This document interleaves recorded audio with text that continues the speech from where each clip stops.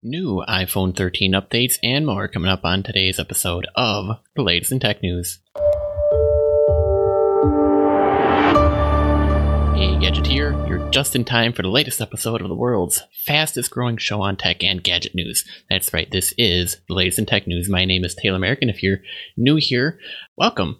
If you enjoy the content, be sure to subscribe, share this with a friend, and if you don't like it, let me know. I always appreciate feedback. Either leave a comment or hop on our Discord server where we chat endlessly about technology. But today is March 1st, and like I said, we are going to jump right back into the action, give you all the latest tech news. I know I've been lacking in that department, but no longer. You see, you'll finally be able to get your shows as expected, when expected. So expect this show to continue every single weekday henceforth, barring any other updates or announcements, and if there are any, I'll be sure to let you know. But today's news, we'll be looking at Apple's iPhone 13, at least Pro features and a couple other expected things to come out gadget-wise. We'll also be taking a look at a bizarre electric racing scooter that goes as fast as a car. You'll want to stay tuned for that one. We'll also be taking a look at the next update, as it were, in Bluetooth. It's called a Bluetooth LE Audio. So we'll be taking a look at that. It's actually quite interesting. Finally, a development for Bluetooth. We'll also be taking a look at Deep Nostalgia, a creepy new service that uses AI to animate old family photos. Is kind of interesting and disturbing at the same time. And finally, we'll be taking a look at a light up OLED tattoos. So with that being said, let's head on over to today's feature story. Alright, first up for today, Apple's iPhone 13 Pro to feature bigger battery and a 120Hz display, according to an analyst. I guess this came from an investor's note that came out today from TFI Securities, as reported by MacRumors and CNBC. The securities analyst, quote, reportedly expects the iPhone 13 lineup to include the same four models as the iPhone 12 lineup. That's the iPhone 12, 12 Pro, 12 mini, and the 12 Pro Max. The two iPhone 13 Pro models will reportedly use LTPO technology in their displays for 120 Hertz refresh rate, which we've heard about in previous rumors as well. So it's kind of confirming things as we get down the line here. All four phones in the iPhone 13 lineup will also feature larger batteries than the 12 counterparts, as well as Qualcomm's Snapdragon X60 modem. Now, they're expecting Apple to unveil iPhone 13 later this year. Company didn't immediately respond to a request for comment, but that being as it is, well, we'll always have to wait and see what happens with all that. In addition, Apple could be releasing a foldable iPhone with a 7.5 to 8 inch display in 2023. There is a patent out currently, but the company has yet to announce any plans. But the plans are, they've been reportedly working on a prototype foldable display with an invisible hinge. But anything that comes out of that remains to be seen. What do you think? Are you excited about the iPhone 13? Are you going to be hopping on board? Are you kind of happy with the 12 or the one that you got? I'm more than a couple versions behind on mine, but I'm happy with mine as is. So let me know your thoughts down in the comments. Moving on. Alright, moving on to the next article today. By the way, if you guys are interested, everything that you find in today's show can be found over at technewsgadget.net, so be sure to stop on by there for the latest. And if you want to join a community of other tech news aficionados, gamers, interests, head on over to our Discord server. Links to all of that in the show notes or over at technewsgadget.net. Now, this article comes to us over from Wired, and it's about a bizarre electric racing scooter that can go as fast as a car.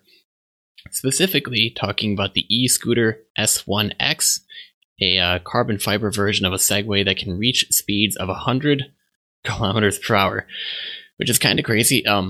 In other terms, it basically is 60 miles per hour. I'm not sure though. As the author here states in the article, goes on to say, not many people would wish to hit speeds in excess of 100 kilometers per hour or 60 miles per hour on a transport device with no roll cage, completely open to the elements, and riding on 6.5-inch wheels, traveling just a few centimeters off the ground. This is, however, what anyone taking a trip on an e-scooter S1X racing e-scooter can look forward to. Now, to give you a comparison as to how this electric scooter stacks up against recreational models, the top speed of, well, some other favorites is frankly more than sufficient at 15.5 miles per hour. But there's something different about this scooter. You see, the e-scooter S1X has been created for the planned e-scooter championship race, which will start towards the end of the year. The races will be conducted on specially built circuits. Concrete seams and cracks in pavement would not do well at these speeds. In a city park or street or within stadiums, so they're kind of getting their own little arena built.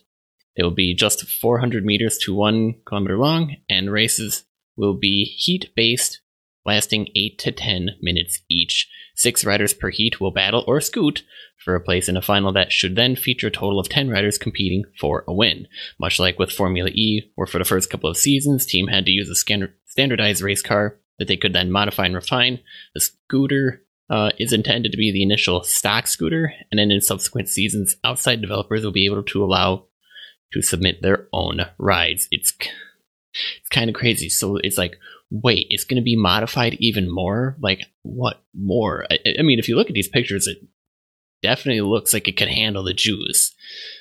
Powering it are 2 6-kilowatt motors, one on each wheel, that have been developed specifically for the prototype racer and are powered by a 24Ah battery with 1.33 kilowatt capacity, or kWh, something like that. I'm bad when it comes to some energy symbols. Oh well. It's Monday. The e-scooter has a carbon fiber chassis and an aluminum front and rear assembly and weighs 35 kilos, but has hydraulic disc brakes to combat the speeds it can't produce. As for cornering, the model can lean over 50 degrees if the driver is brave enough. Pretty crazy. And then they go on to explain they actually have 2 modes for power delivery, a conventional thumb throttle and a boost button for maximum thrust along straights. So it's actually kind of interesting to see how this will sort itself out. Are you kind of interested in this? Not really. I mean, the electric power motor is definitely there. It's going to be impressive to see a scooter like this racing 60 miles an hour down a racetrack, even though we're only used to 15.5 at most. But yeah. Cool, not cool? Let me know down in the comments. And with that being said, let's head on over to the next article we got lined up. Well, now I spoiled it for you guys. I'm getting used to a new setup.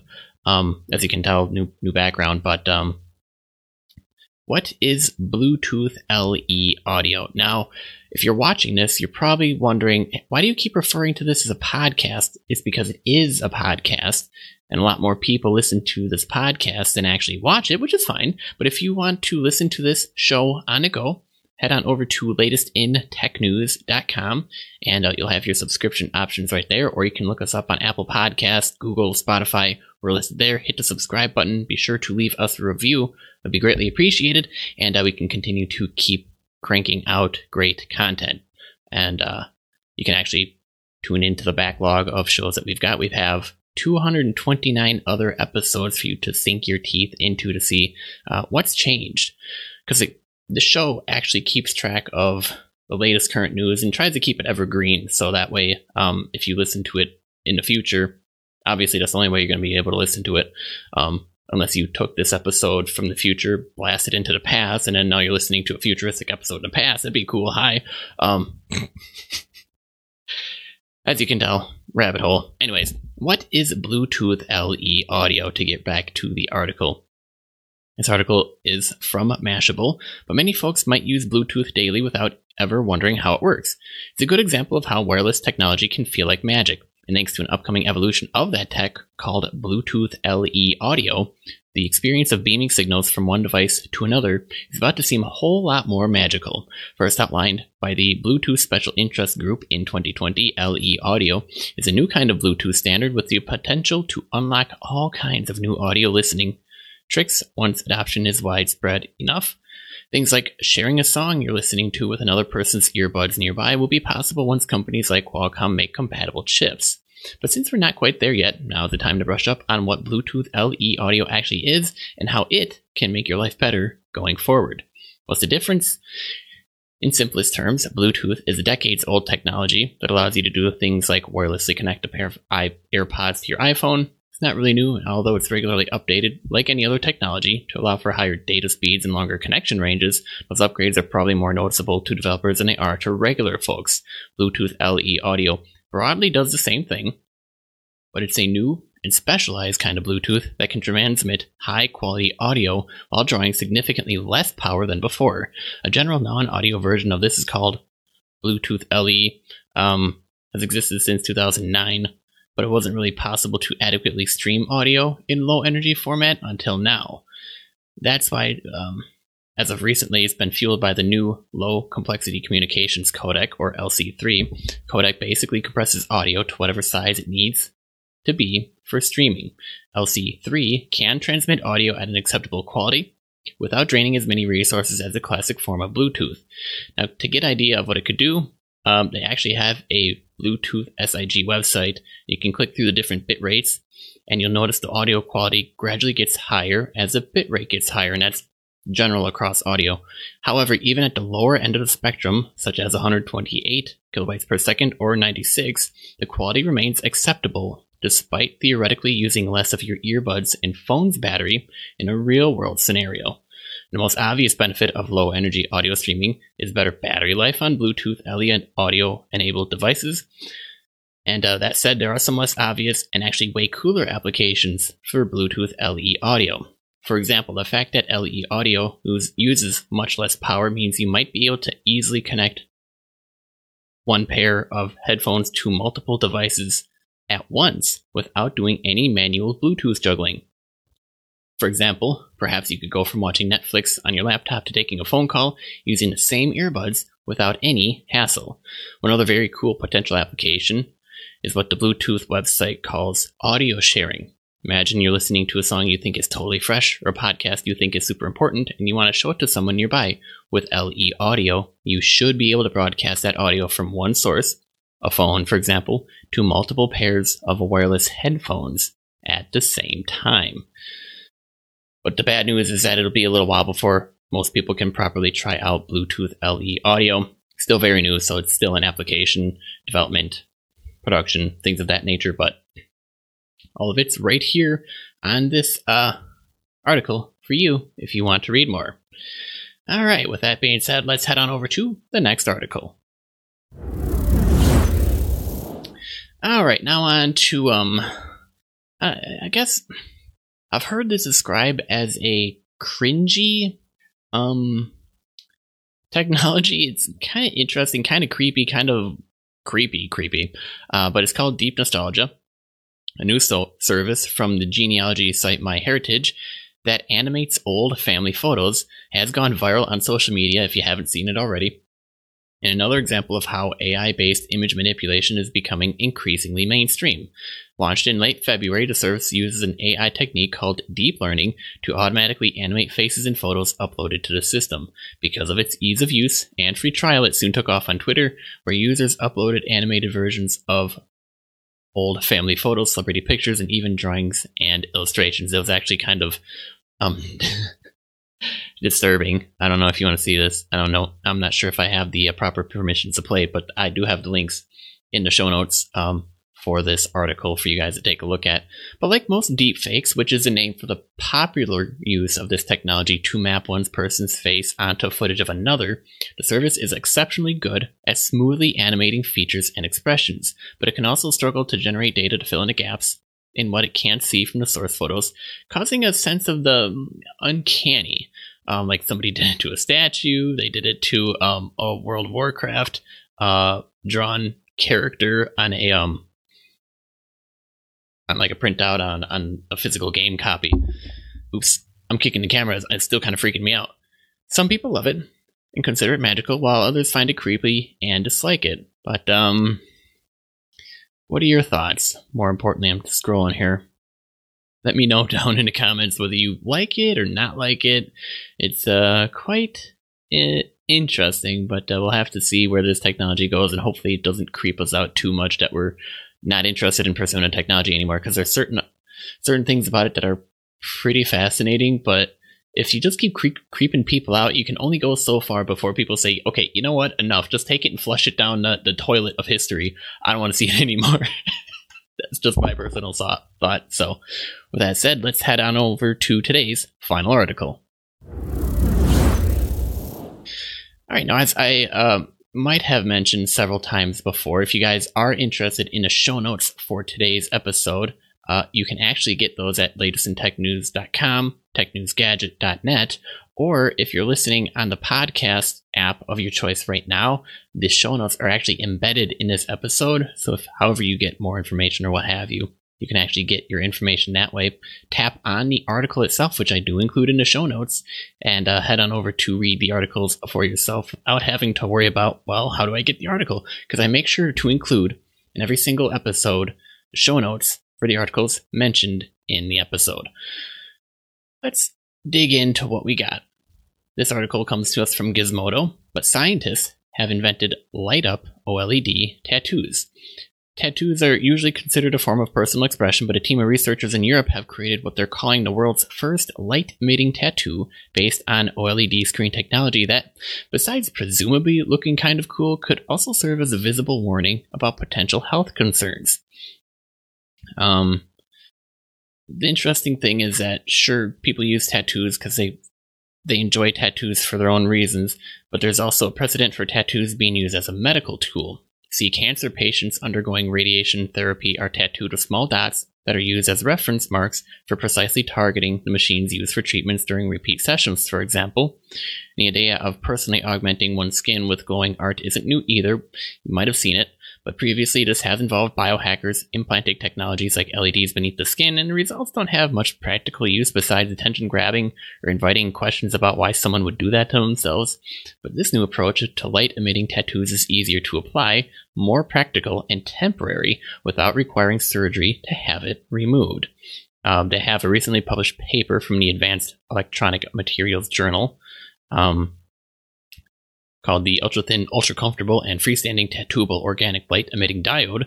That goes into detail how their new approach to tattoos relies on the same organic light-emitting diode technology featured in devices like more recent iPhones, as well as the recent crop of mobile devices featuring folding screens. The flexibility of an OLED display is important for this application, given human skin is pliable and flexes and folds as the body moves. So, the actual electronics of the light-emitting tattoos, made from an extremely thin layer of an electroluminescent polymer that glows when a charge is applied, measures in at just 2.3 micrometers thick, which, according to researchers, is about 1/3 the diameter of a red blood cell. They then sandwich the layer between a pair of electrodes and sit atop an insulating layer, which is bonded to temporary tattoo paper through a printing process that isn't prohibitively expensive. The tattoos can be easily applied to surfaces using the same wet transfer process that temporary tattoos designed for kids use, and can easily be washed off when no longer needed or wanted using soap and water. Kind of interesting. But don't stroll to your local tattoo parlor and demand one of those fancy new glowing tattoos just yet. The researchers have so far successfully applied them to surfaces like glass, plastic bottles, paper, and even oranges, but human skin poses a bigger challenge given how much humans are constantly moving around.